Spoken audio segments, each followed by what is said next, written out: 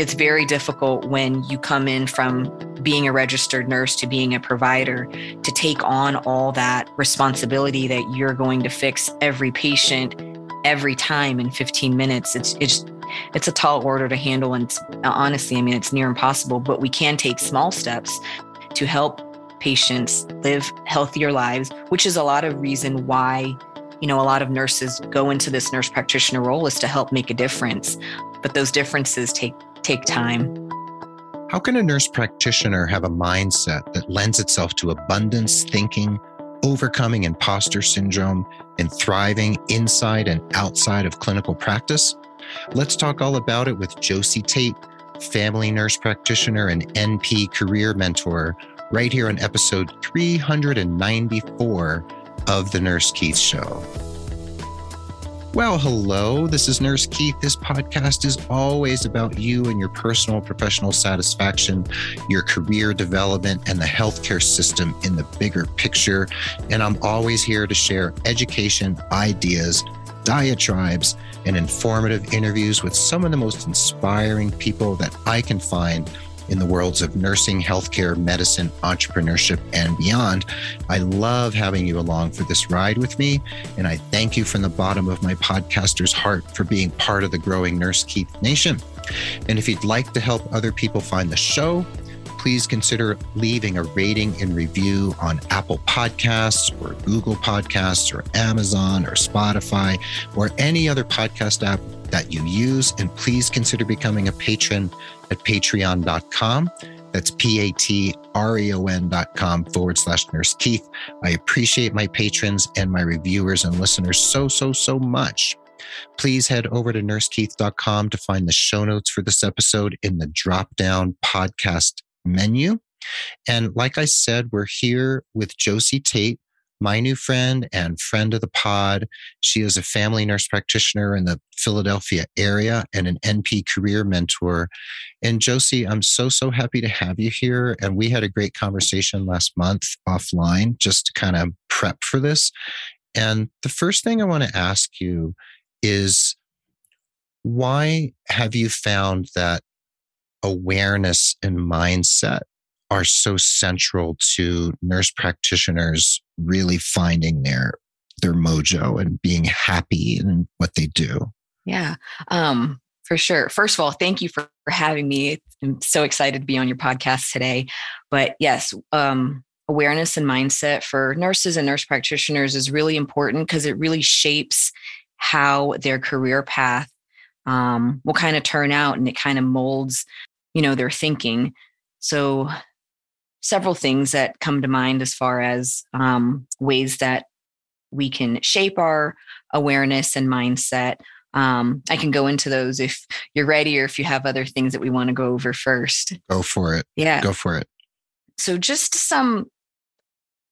I guess a definition of what we think about as mindset, for nurses and nurse practitioners, it's the belief, it's the values, it's the attitudes that we think about ourselves, and then how we also view the world. So if we, think of things happening to us versus for us, that's really going to shape and shift, what we're thinking. And the subtle shifts that we take within our nurse practitioner or nursing journey can really affect our success, I think. So, the mantras and manifestations that we believe about ourselves and in practice, if we do just even subtle shifts, like 3 things, just reframe our thinking, trade any of those toxic beliefs, or even like the fake toxic or the toxic positive beliefs, for just truly genuine optimism. Those are things that'll really help. So, for instance, if you, as a nurse or nurse practitioner, you fail your boards, that board exam, you can think of it as I'm done. I'm not meant to be a nurse or a nurse practitioner. This isn't for me.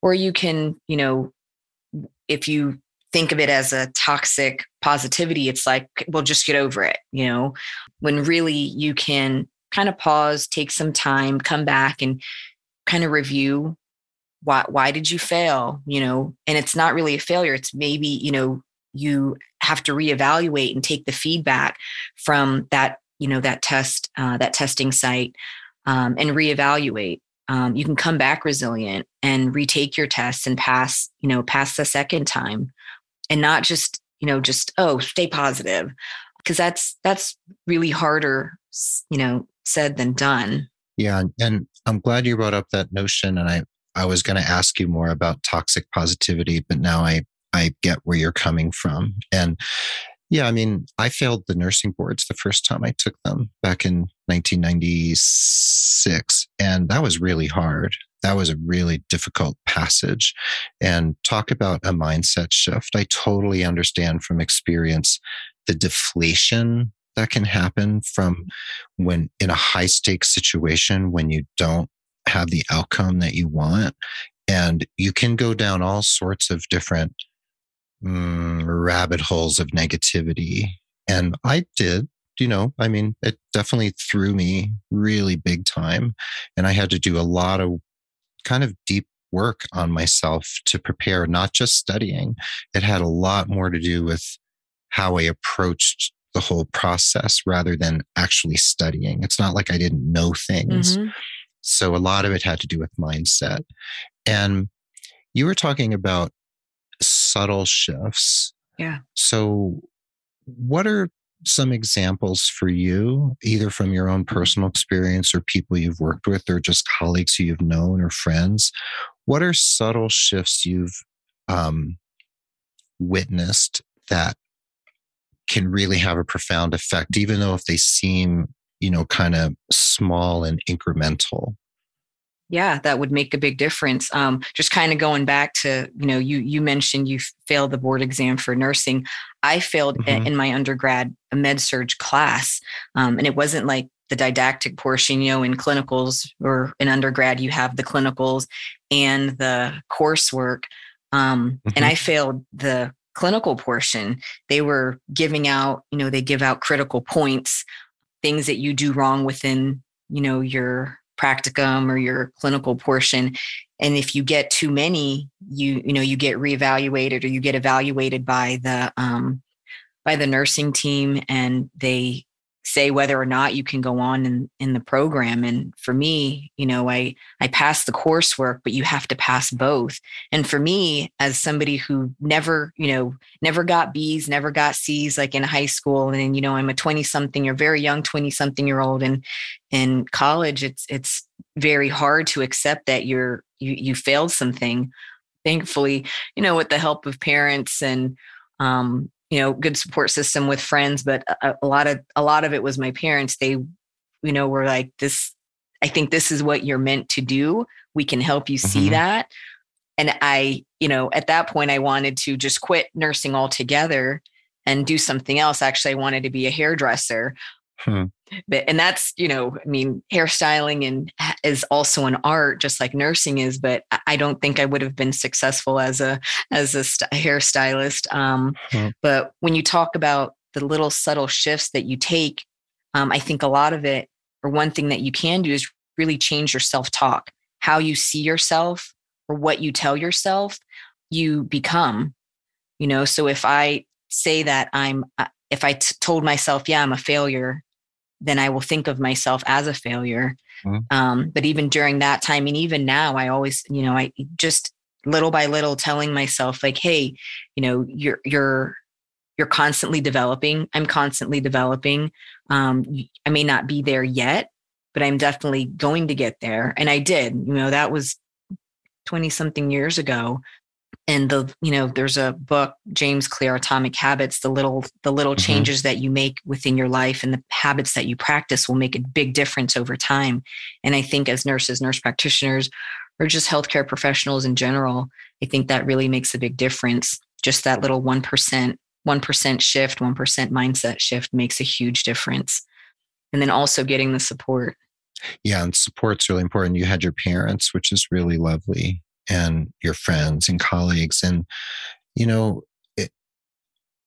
nursing can feel like a very high pressure environment. School, especially, can be a real trial by fire. Mm-hmm. You feel like you skipped the frying pan completely, whether it's an ADN program or a BSN program or, a nurse practitioner program, or going beyond to a terminal degree. I have a colleague who finished a PhD in psychology. She's a nurse. She's been on the show several times. And, the PhD process is very, very challenging and can really push a lot of buttons for people. Mm-hmm. And nurse practitioner programs can be very intense. Mm-hmm. And I think this transition also from RN to NP can be hard. You're going from you may supervise people, but when you go to NP from RN, you're moving into this place of much greater authority and responsibility, legally, morally, and all the other ways.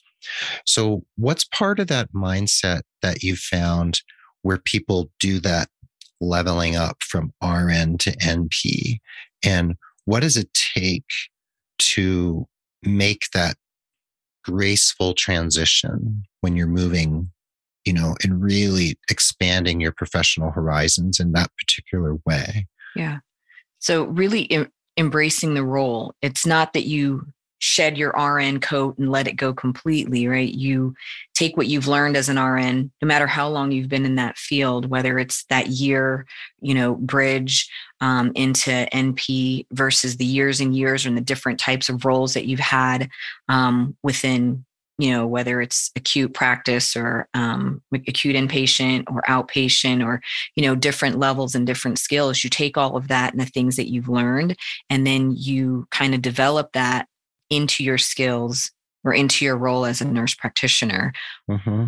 When you're really taking on all that's required in your NP role, where you're diagnosing, you're evaluating, managing, you're also dealing with patients, not just patients, but their family members. You're also, in the midst of a dynamic team where you have a different role versus you're a provider now versus a nurse carrying out the orders. You're the one writing and making those, big healthcare decisions for that patient team. So I think really embracing the role and Mm-hmm. using the things that you have learned in your background makes a big difference in becoming the nurse practitioner. Yeah. And you earned your BSN in 2006. Yes. And you did a lot of time precepting nursing students and mentoring new hires. Yes. And then you became a nurse practitioner in 2018. So that was 4 years ago.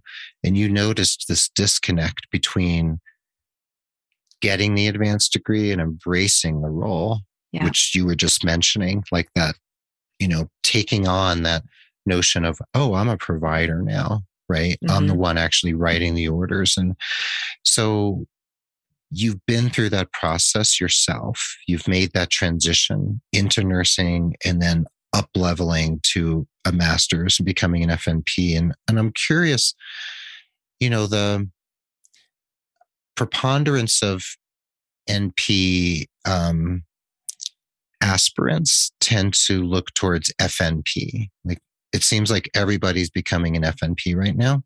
And I've talked about this on the show with some other nurse practitioners too. Family nurse practitioner is a really popular route. And we have adult Jerry, we have NICU, we have pediatric, psychiatric mental health. We have all these other choices. Mm-hmm. And what I hear from a lot of people who go from nursing into the FNP role specifically, when they go into primary care, they feel that they're sort of like a square peg being pounded into a round hole, because they're coming from this very integrative, more holistic way of looking at the patient as a nurse. And all of a sudden they're being pushed into this role of seeing patients in 15 minutes. Mm-hmm. And they're being treated like a mini doctor, though they're like, no, I'm a nurse, and I see this in a different way. Do you hear that from other people who go into primary care or even specialty practice? And how do I don't even know how to ask this question. What's the mindset that it takes to help oneself transition into that? And is that something we can ask of NPs to see patients in 15 minutes? Right. Yeah, that's very hard to kind of change someone's health in 15 minutes. Mm-hmm. I mean, frankly, it's impossible. You really can't, accomplish all these things in 15 minutes, and as a provider in the healthcare business, it is a business. So the more patients you see, the more the hospital or organization makes. But at the same time, we have to realize that just like with anything in business, it's really about the relationships you build with the patients. So if they can understand, patients and family members, that we can't fix your health in 15 minutes, but we can build relationships and we can help you build the accountability to come back so you can manage your health, and we can be a great point within that, within your healthcare regimen, just to kind of help fix the ongoing processes. But it's very difficult when you come in from being a registered nurse to being a provider, to take on all that responsibility that you're going to fix every patient every time in 15 minutes. It's a tall order to handle. And honestly, I mean, it's near impossible, but we can take small steps to help patients live healthier lives, which is a lot of reason why, a lot of nurses go into this nurse practitioner role, is to help make a difference. But those differences take time. They do. And I bet you any amount of money that the people or entities that came up with this whole concept of the 15-minute visit are not healthcare providers. Right. Oh, for sure. They're business. And I know you were a CNO at one point in your career, right? So yeah. And those are the people who are looking at profit, most likely, and productivity, of course, right? And even nonprofit hospitals or practices need to make profit. Nonprofit doesn't mean they're not worried about money. Right. It's a tax designation, and sometimes affects sort of the philosophy and mission behind the practice, and sometimes not. You can have nonprofits that run just like profit corporations. So we can't have the wool pulled over our eyes that, if I get a job with a nonprofit health center, everything's going to be great. Right. So we have to really we have to have eyes wide open as we go into this.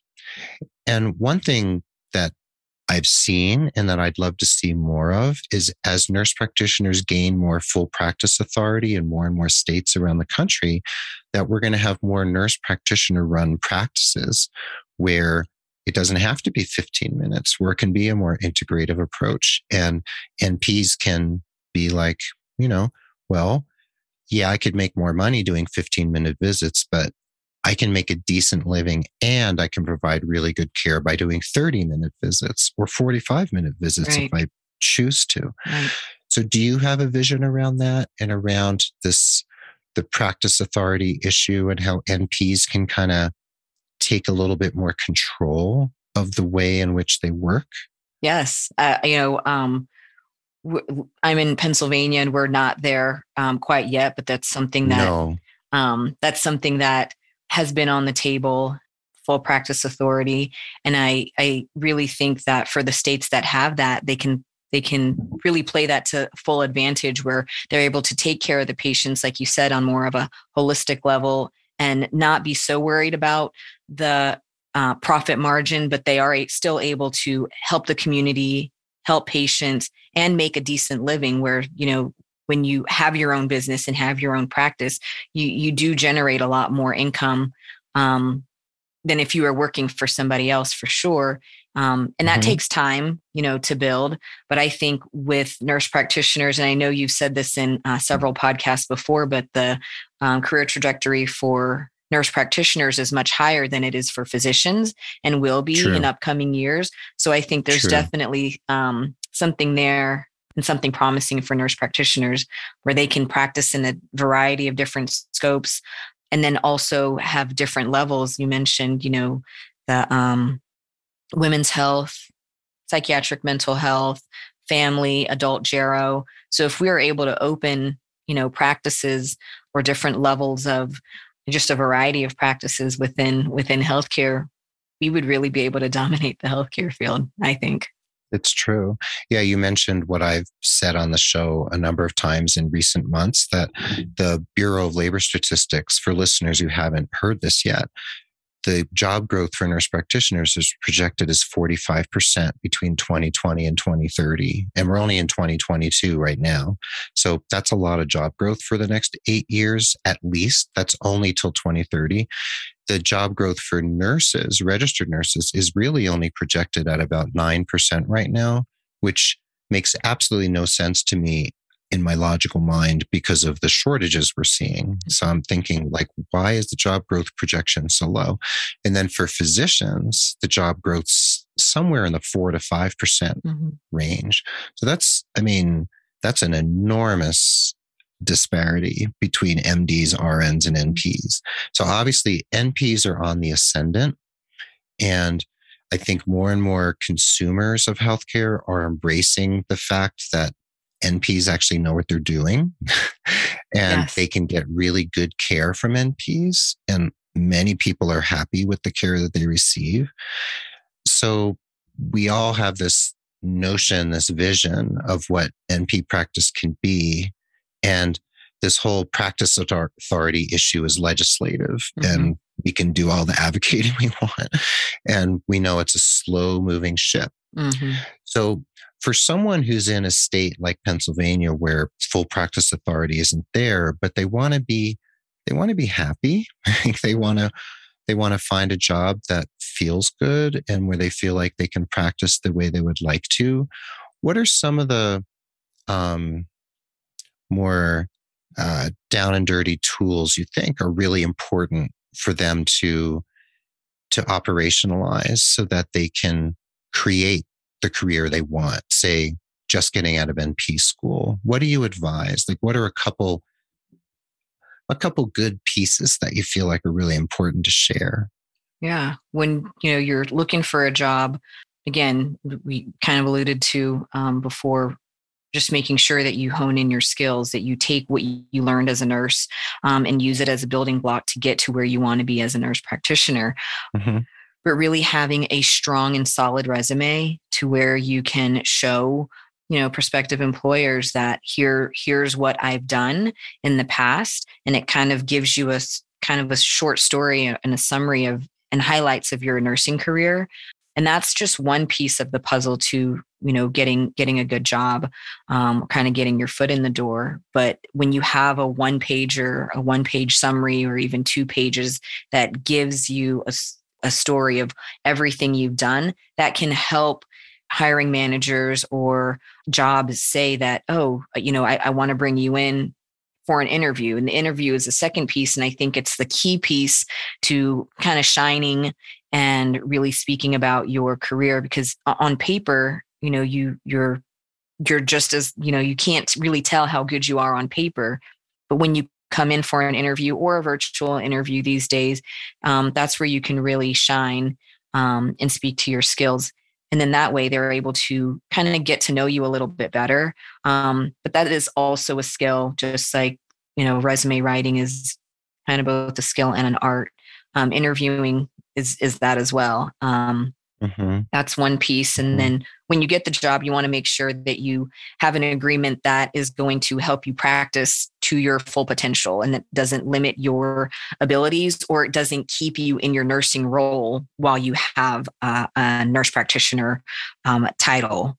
So that's another thing that, again, with healthcare as a business, they're trying to get the most bang for their buck and keep you as a nurse and nurse practitioner. But, you have to be wise as well when you're looking at these contracts or agreements. So kind of all the pieces in a puzzle when you're looking for a job or looking to be hired as a nurse practitioner.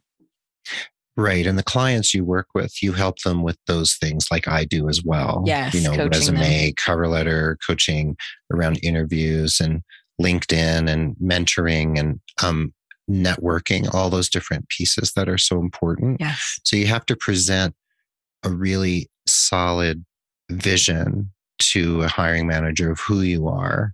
You have to show them, you have to demonstrate for them and speak their language. Exactly. Right? You have to meet them where they are and put yourself in their shoes. Like, what are they really looking for? What do they want in a nurse practitioner? Exactly. What do they want to hear? And, not that of course, you always have to do a little pandering when you're trying to get a job, but also being authentic at the same time and saying, look, this is the person I am. This is my approach. And this is, how I envision what my practice is. And before we take a break, I just want to ask you, with the job market as it is and the job growth that we're seeing that seems to be so explosive, do you feel like NPs have their pick of the crop in terms of what job they want?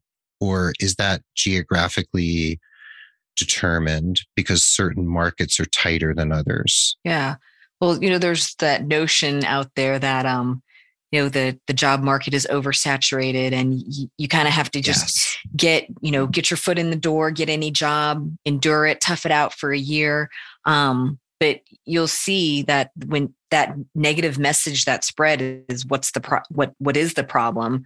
Because there are plenty of nurse practitioners that have great jobs, and they have jobs where they're able to flourish. They're able to practice at the peak of their scope, and they're using all the skill sets that they learned in school, and they're growing within their role.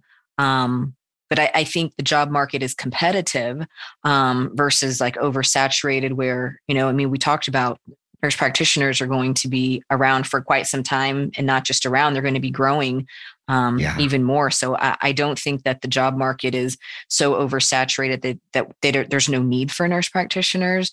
I think, again, you have to present yourself as the best candidate for whichever job it is you want. And I believe that nurse practitioners can get their ideal job or their dream job just as long as they present themselves.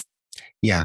And I think also as long as they are judicious in assessing their potential employer and researching them and maybe talking to people who work for or have worked for that employer and get the dirt on that facility or that practice. Research. Find out.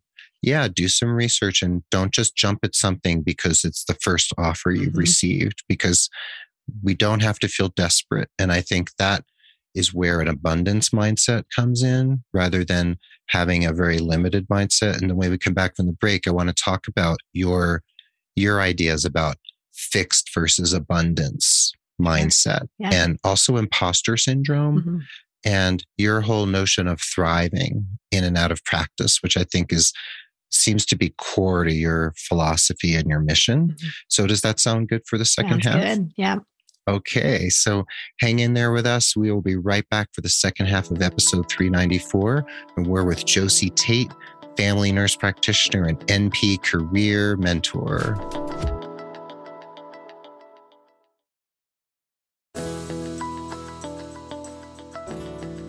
And welcome back to the second half of the episode. We're here again on episode 394 with friend of the pod and my new friend, Josie Tate. And Josie, just prior to the break, we were talking about mindset, abundance versus a fixed mindset. So when we're looking at, let's say, the job market, what's available to us out there, what might be possible, what's your take on how to switch that mindset so that we feel like, I can have what I want? Yeah. So with the fixed mindset versus abundant, with the fixed, you feel like things are limited. They don't change. You're either born with it or you're not. It's natural versus, not. With the abundant mindset, you're more of you accept that you're developing, your skills, your abilities, your knowledge. You're always in the developing stage, and that things can improve. That things, we said kind of earlier that things happen for you, not to you. So just really having those subtle shifts. When we said that jobs or the job market is oversaturated versus competitive, that's a fixed versus an abundant mindset shift or mindset. Just because when you think that the job market is oversaturated and you'll never get a job, you become desperate and you work from a point of desperation as opposed to competition. When you feel like you're competing, and you have that Olympian mindset, you're prepared, you've done the best that you can do, you've practiced, and you're ready. You're ready to perform, whether it's to interview, to hand out your resume or submit. You've practiced and you're going to give it all you have, and you've done the best. You're doing the best that you can, versus just fixed. You just kind of a laissez-faire, whatever. I'll just get what I take, and I'll it's, I think, a fixed mindset within nurse practitioners really accelerates burnout early in your career. Yes. And so I think having that abundant mindset will really create longevity in your nurse practitioner career or nursing career. Yeah, well said. And when it comes to mindset, I know something really important to you is imposter syndrome and how to deal with it and how to heal it, especially coming from the RN world and stepping into that NP role, right? Yeah. So I know you have this concept of there's 5 types of imposterdom or imposters. Tell me about that. Yeah. So 5 different types. And I feel like I, at some point, relate to one more than others, some, all of them, at different points. And I don't think imposter syndrome is one of those things that, you kind of arrive once you've conquered imposter syndrome. It will never come back again. I feel like it's kind of a cycle, or will, reintroduce itself within your career at some point. And I think the majority of people have dealt with imposter syndrome. So kind of just to define what imposter syndrome is, it's more of a collection of, beliefs, doubts, insecurities about your success and achievements as a nurse practitioner or a nurse. And the 5 types that I want to describe, or I've kind of titled, there's the perfectionist NP, the super NP or the superhero NP, the natural NP, the solo NP, and then the expert NP. These are all different types or different levels of that imposter syndrome that you may feel. And so that with that perfectionist NP, they set very high goals for themselves. They worry about measuring up, and they're really more control obsessed.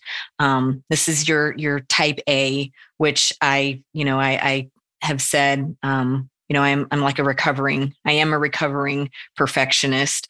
So the trouble with being a perfectionist is letting go and letting others just do, and kind of giving up that control. If you have a hard time delegating because you feel like I can do things and I can do things better, or you do delegate, but when you get the results back, or you finish with, you delegate a task to a colleague or somebody within the team, you're frustrated with the results and you feel like they're inadequate. Those are some marks of a perfectionist NP, or you feel like, you set these high and lofty goals, and when you miss the mark, because these goals are so unattainable, that you beat yourself up over it, and you just replay the situation over and over in your head. As a perfectionist, that's no fun. No, yeah, that's no fun. Beating yourself up over something.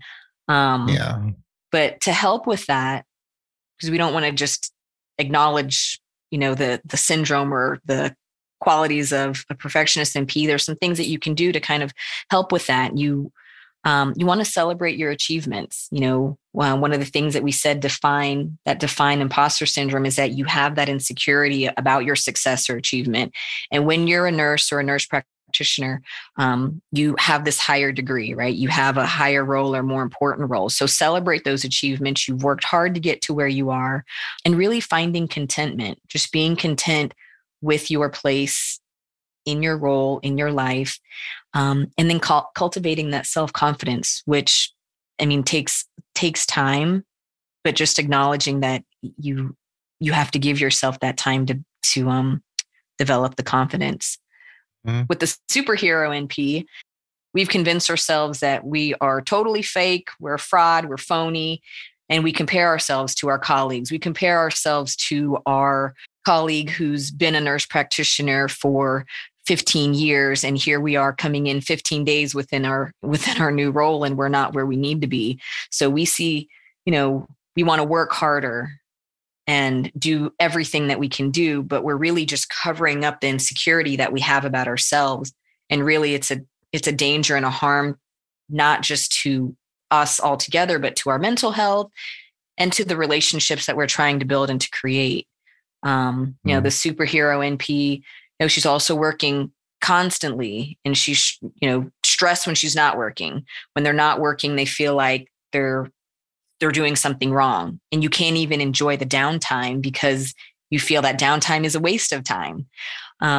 So, that type of mentality, you always have to feel like you have to prove your worth, and you're kind of a workaholic, but you only feel validated when you feel validated with the idea of working, not with really the work that you're doing. Yeah. So, something to help with that would be to just make sure that have your validation come from internally versus externally, and kind of weaning yourself off of that external validation and finding things that, are gratifying to yourself. And again, with confidence, as your confidence grows, you'll do just a reasonable amount of work and not feel like you have to work after hours, in between hours, when you consider work as fun. So those two so far, we can pause here. I can keep going with the other three. Tell me the third one.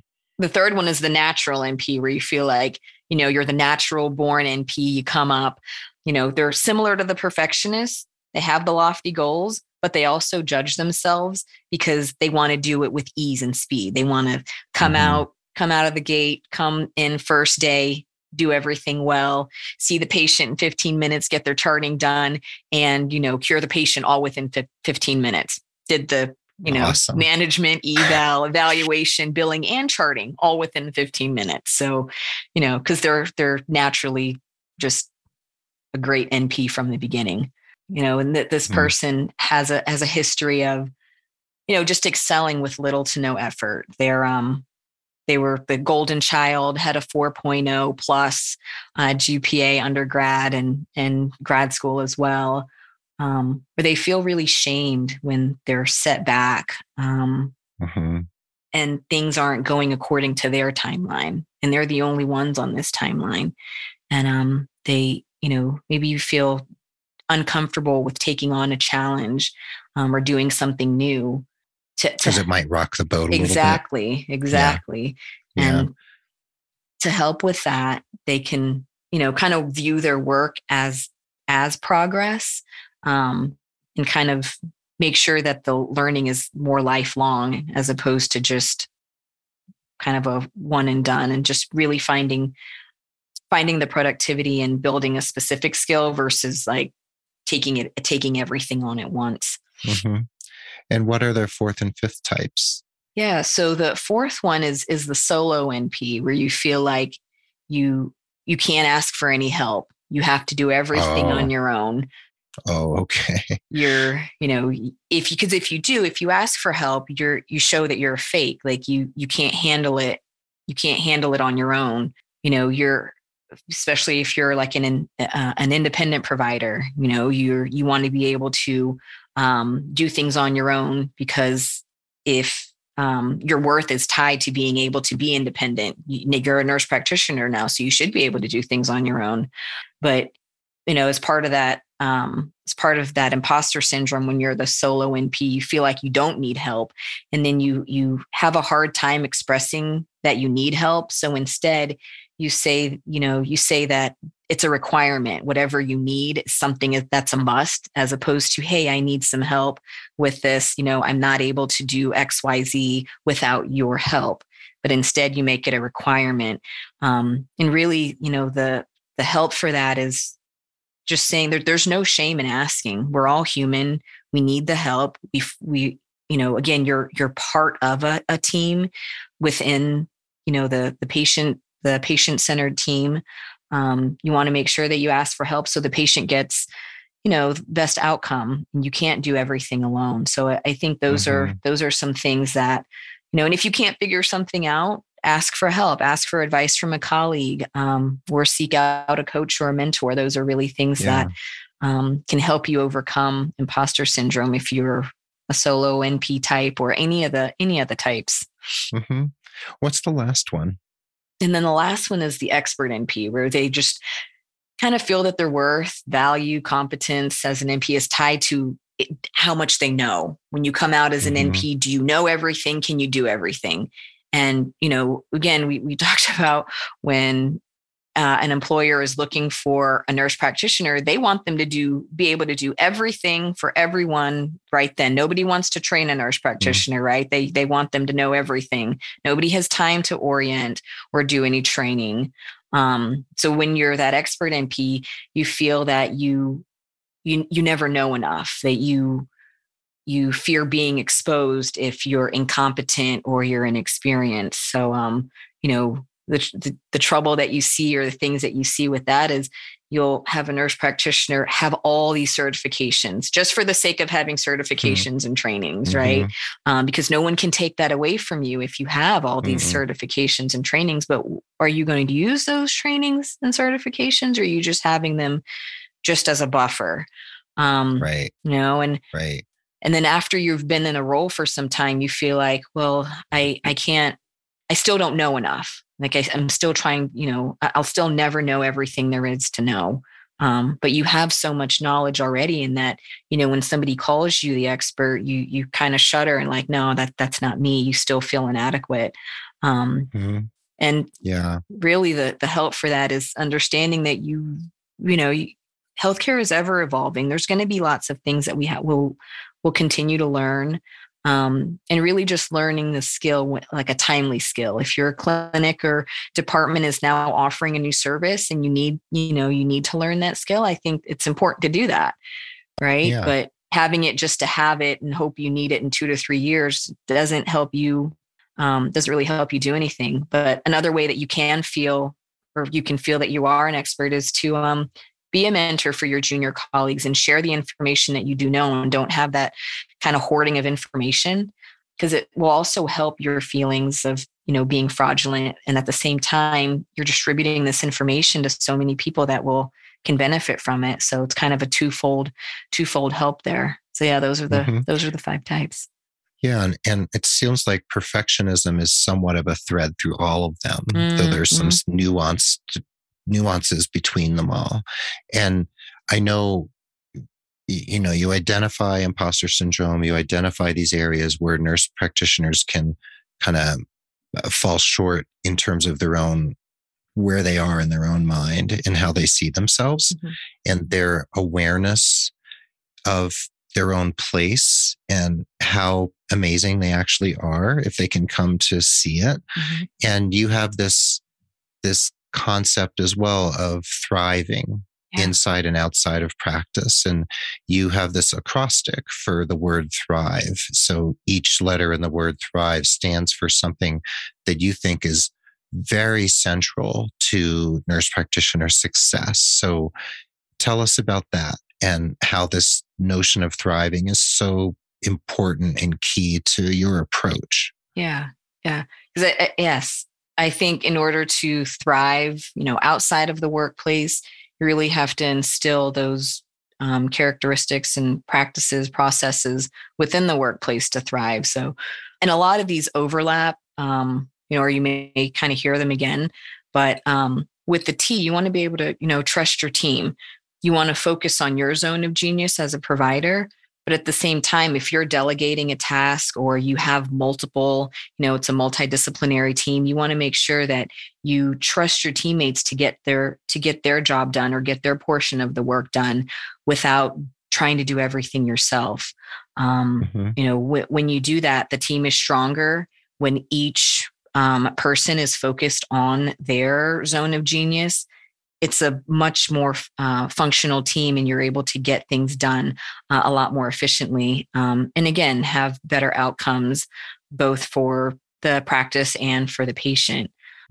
So trusting your team is really special, is really important. And H in the word thrive is for hustling in a smart way. And what does that really mean? Yeah. So really just being efficient with what you're doing. I feel like as nurses and nurse practitioners, you're hustling all the time, but are you doing the right thing at the right time? So just working smarter instead of harder, but doing the right thing at the right time so you can get in work and get out of work, and not have to take your work home with you. Ideally, you want to be able to, within the amount of time you're at work, do everything that you can do, but doing it at the right time. Okay. One of the books that I was reading recently, Procrastination on Purpose by Rory Vaden, is a great book that talks about really funneling your task or your jobs, and really doing what only you can be doing. And as a nurse practitioner, I feel like you can do all the tasks, you can do everything, but for you, like what you're doing, other people cannot do. So just make sure that you're really using your time wisely when you're hustling smarter. Yeah. And then what's R in the word thrive? Yeah, that's for refresh often. So really, self-care is kind of a buzzword, but you really do want to take care of yourself, doing something for yourself, but really finding the joy in everyday moments of life. It's so much easier. It's easier to focus on the negative than it is to find the positive. But when you do find that joy, within your nurse practitioner or nursing journey, it really can make a difference in your day. And then just like we said earlier, celebrating the small wins, celebrating any win, and just giving yourself that credit. Good. Yeah. Good. And then you say, is about identifying opportunities. And what does that mean to you? Is that like any opportunity, or are you thinking of something specific when you say that? Yeah. So those opportunities, we talked about awareness and mindset, is really becoming self-aware. So, you always play to your strengths. You want to use your strengths, optimize your strengths, whatever those skills may be, you're using them to the best of your ability. But when we say identify opportunities, these are your opportunities for growth. Anything that you see as a weakness, that you can kind of turn over and improve. Those are the opportunities that you want to hone in on and kind of get better. And then V of the word thrive, what does that stand for? That's validating yourself, really just confirming your own worthiness. You belong within practice. You're meant to be there. You worked hard, and acknowledging your own internal experiences, whether it was failing something or having an obstacle or a setback. Just validate that those feelings and your experiences are real. They happen, for you, not to you, and that you're where you're meant to be. When I say, validate yourself. Yeah. So we have trust your team, hustle smart, refresh often, identify opportunities, validate yourself, and finally E is what? Embrace change. Embrace change. Yeah. And it's 2022, but if you look back 2 to 3 years ago, so much change happening within the world. Yeah, totally. Nothing that you can control, right? Mm-mm. So with embracing change, that's really accepting what you can't control. You can't choose what happens, but you can choose your reply. You choose your response. You can choose your reaction. You can choose what happens or how you want to respond to any given situation. And that's, really hard, and it takes a deeper notion to get there. But again, if you're able to take these small and subtle shifts, you'll be able to embrace that change, because it's going to happen and it's going to continue. Change is going to continue to happen. Yeah. Tell me about it. Yeah. There's like the only constant in the universe, exactly. Right? So in order to help nurse practitioners, you founded ClinCeps, CLIN, ClinCeps. Yes. And that's at clinceps.com? Yes. Uh-huh. Yeah. Yes. And so that's where nurse practitioners can go. And you are a mentoring and coaching resource for nurse practitioners to thrive in their practice, thrive in their careers. And actually, everything you've talked about, mindset, awareness, imposter syndrome, thriving, this all applies to any nurse at all, and any healthcare professional or anyone outside of healthcare. And I know you have a gift, like a cheat sheet that you wanted to offer people to go online to find. And then you also have a course coming up. So could you explain both of those things? Yeah. So with the cheat sheet, you can go to thrive.clinceps.com. And the name Clinceps kind of comes from, it's a combo name, Clin for the, the clinician, and then precepts or seps for the preceptorship. So it's really you learning about things that you didn't learn in school. We're training or precepting clinicians outside of their traditional clinical role. So these are things that you didn't learn in school as far as finding a job or how to thrive or how to deal with imposter syndrome. So if you go to thrive.clinceps.com, you can download your own Thrive cheat sheet. And then the course is coming out shortly. And that's really a comprehensive course that gets you from starting your search to sealing the deal as far as acquiring your first or next NP job.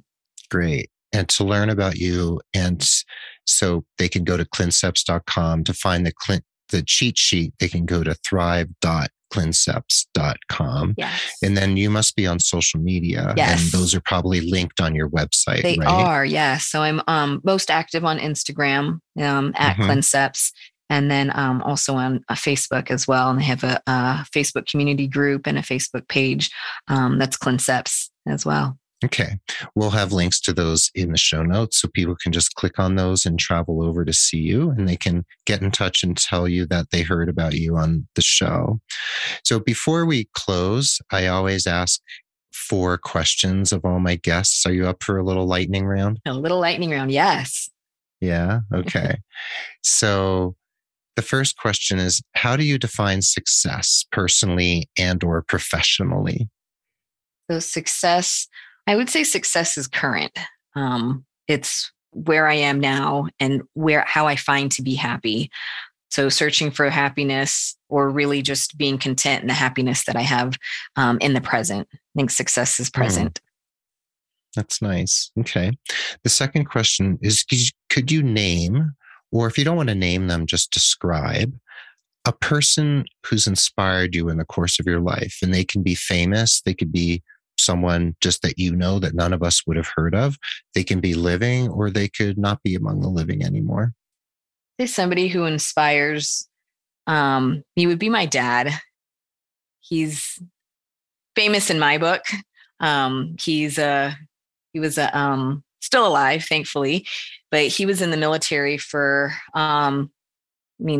almost 30 years. So he endured a lot of, in the 80s, 90s, kind of working and he was a medic in the military in his younger years, and then retired as a chief master sergeant. But he was able to do a lot of things just in his military life as well as his personal life. And I think he has motivated me as well as my siblings to do the best that we can and achieve, the best that we can. So I'd say throughout our lives, he's been very inspirational. That's nice. You're the first person, I think, to bring up a dad. Many people have mentioned a mom or a grandmother. So it's nice to hear about a dad. I like that. Now, the third question, penultimate question is there a book or a movie? It doesn't have to be an absolute favorite, just one that comes to mind that's had an impact on the way you think or the way you live your life. One particular book. I like Brené Brown as an author overall. Me too. She has great books. I'm trying to think of Gifts of Imperfection. I've read several times. Daring Greatly. She just talks a lot about, so it's not really one book. It's more of an author. That's okay. Yeah. Absolutely. Yeah. But her books and her message really talks about just embracing where you are. She talks a lot about vulnerability and shame. She does. Yes. So I really like the message, and those things that she's talked about in her books have really helped me grow as a person, both personally and professionally. Mm-hmm. Yeah, she's wonderful, and her message is very powerful. And I think she's changed a lot of people's lives over the years. So that's a good one. So here's the last one. And you're a mother, so this would reflect on that to some extent, because you have several children, right? 3, yes, 3 kids. 3. So here's the question is, what's a piece of advice you would give 18-year-old Josie right now, whether you think she would listen or not? And it might be a piece of advice you'd give your own kids, whether they would listen or not. One of them's a teenager, so okay. she'll do as she wishes. But I would tell, my 18-year-old self just to take a chance on yourself. Like, Josie, it's okay. Like, take a chance on yourself early on. At 18, just bet on yourself and do it scared. Whatever it is you want to do it scared. Figure it out as you go. Oh, I like that. Bet on yourself and do it scared. That's good. I've never heard that said in quite that way before. I like that a lot. Yeah. That could be your next book. My first book. Your first book, Do It Scared. Yeah. Yeah. Betting on Yourself by Josie Tate. I like that. So feel free to use that. Yeah. Thanks, Keith. One of my pastimes is like naming people's books or memoirs. I'm going to take it. Yeah, write it down. All right. Well, I really appreciate you being here so much. You're really a wonderful resource out there for NPs. And we know that NPs more than ever need these sorts of resources and support and mentors like you. So thanks for being out there and doing this great work and supporting nurse practitioners. And thanks for taking the time to be on the show. It's really a privilege to have you here. Yeah, this is exciting. Thank you. I appreciate the opportunity and I loved being on your show. Oh, thank you, Josie. Well, there you have it. Thanks for listening to this episode of The Nurse Keith Show. Remember to go to clinceps.com. You can also go to thrive.clinceps.com to download the free cheat sheet that Josie mentioned. I hope you feel uplifted and empowered from this episode. And if you need personalized holistic career coaching, please feel free to head over to nursekeith.com and you get a 10% discount on your first coaching package if you mention the show. Or if you'd like to work with Josie Tate, go over to clinceps.com.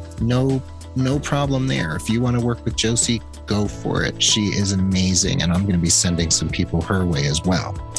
So please consider becoming a patron of the show over at patreon.com. That's patreon.com/Nurse Keith. We're a proud member of the Health Podcast Network at healthpodcastnetwork.com.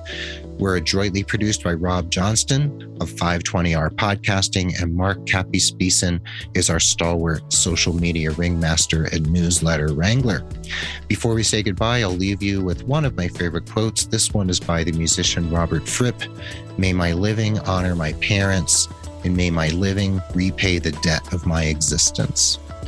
Be well, dig deep, seek joy, keep in touch. This is Nurse Keith saying adios till next time from beautiful Santa Fe, New Mexico. And my new friend Josie Tate saying arrivederci from the greater Philadelphia area. The greater Philadelphia area, my old hometown. Thank you so much, Josie. Thank you to everyone for listening, and we will catch you on the proverbial flip side.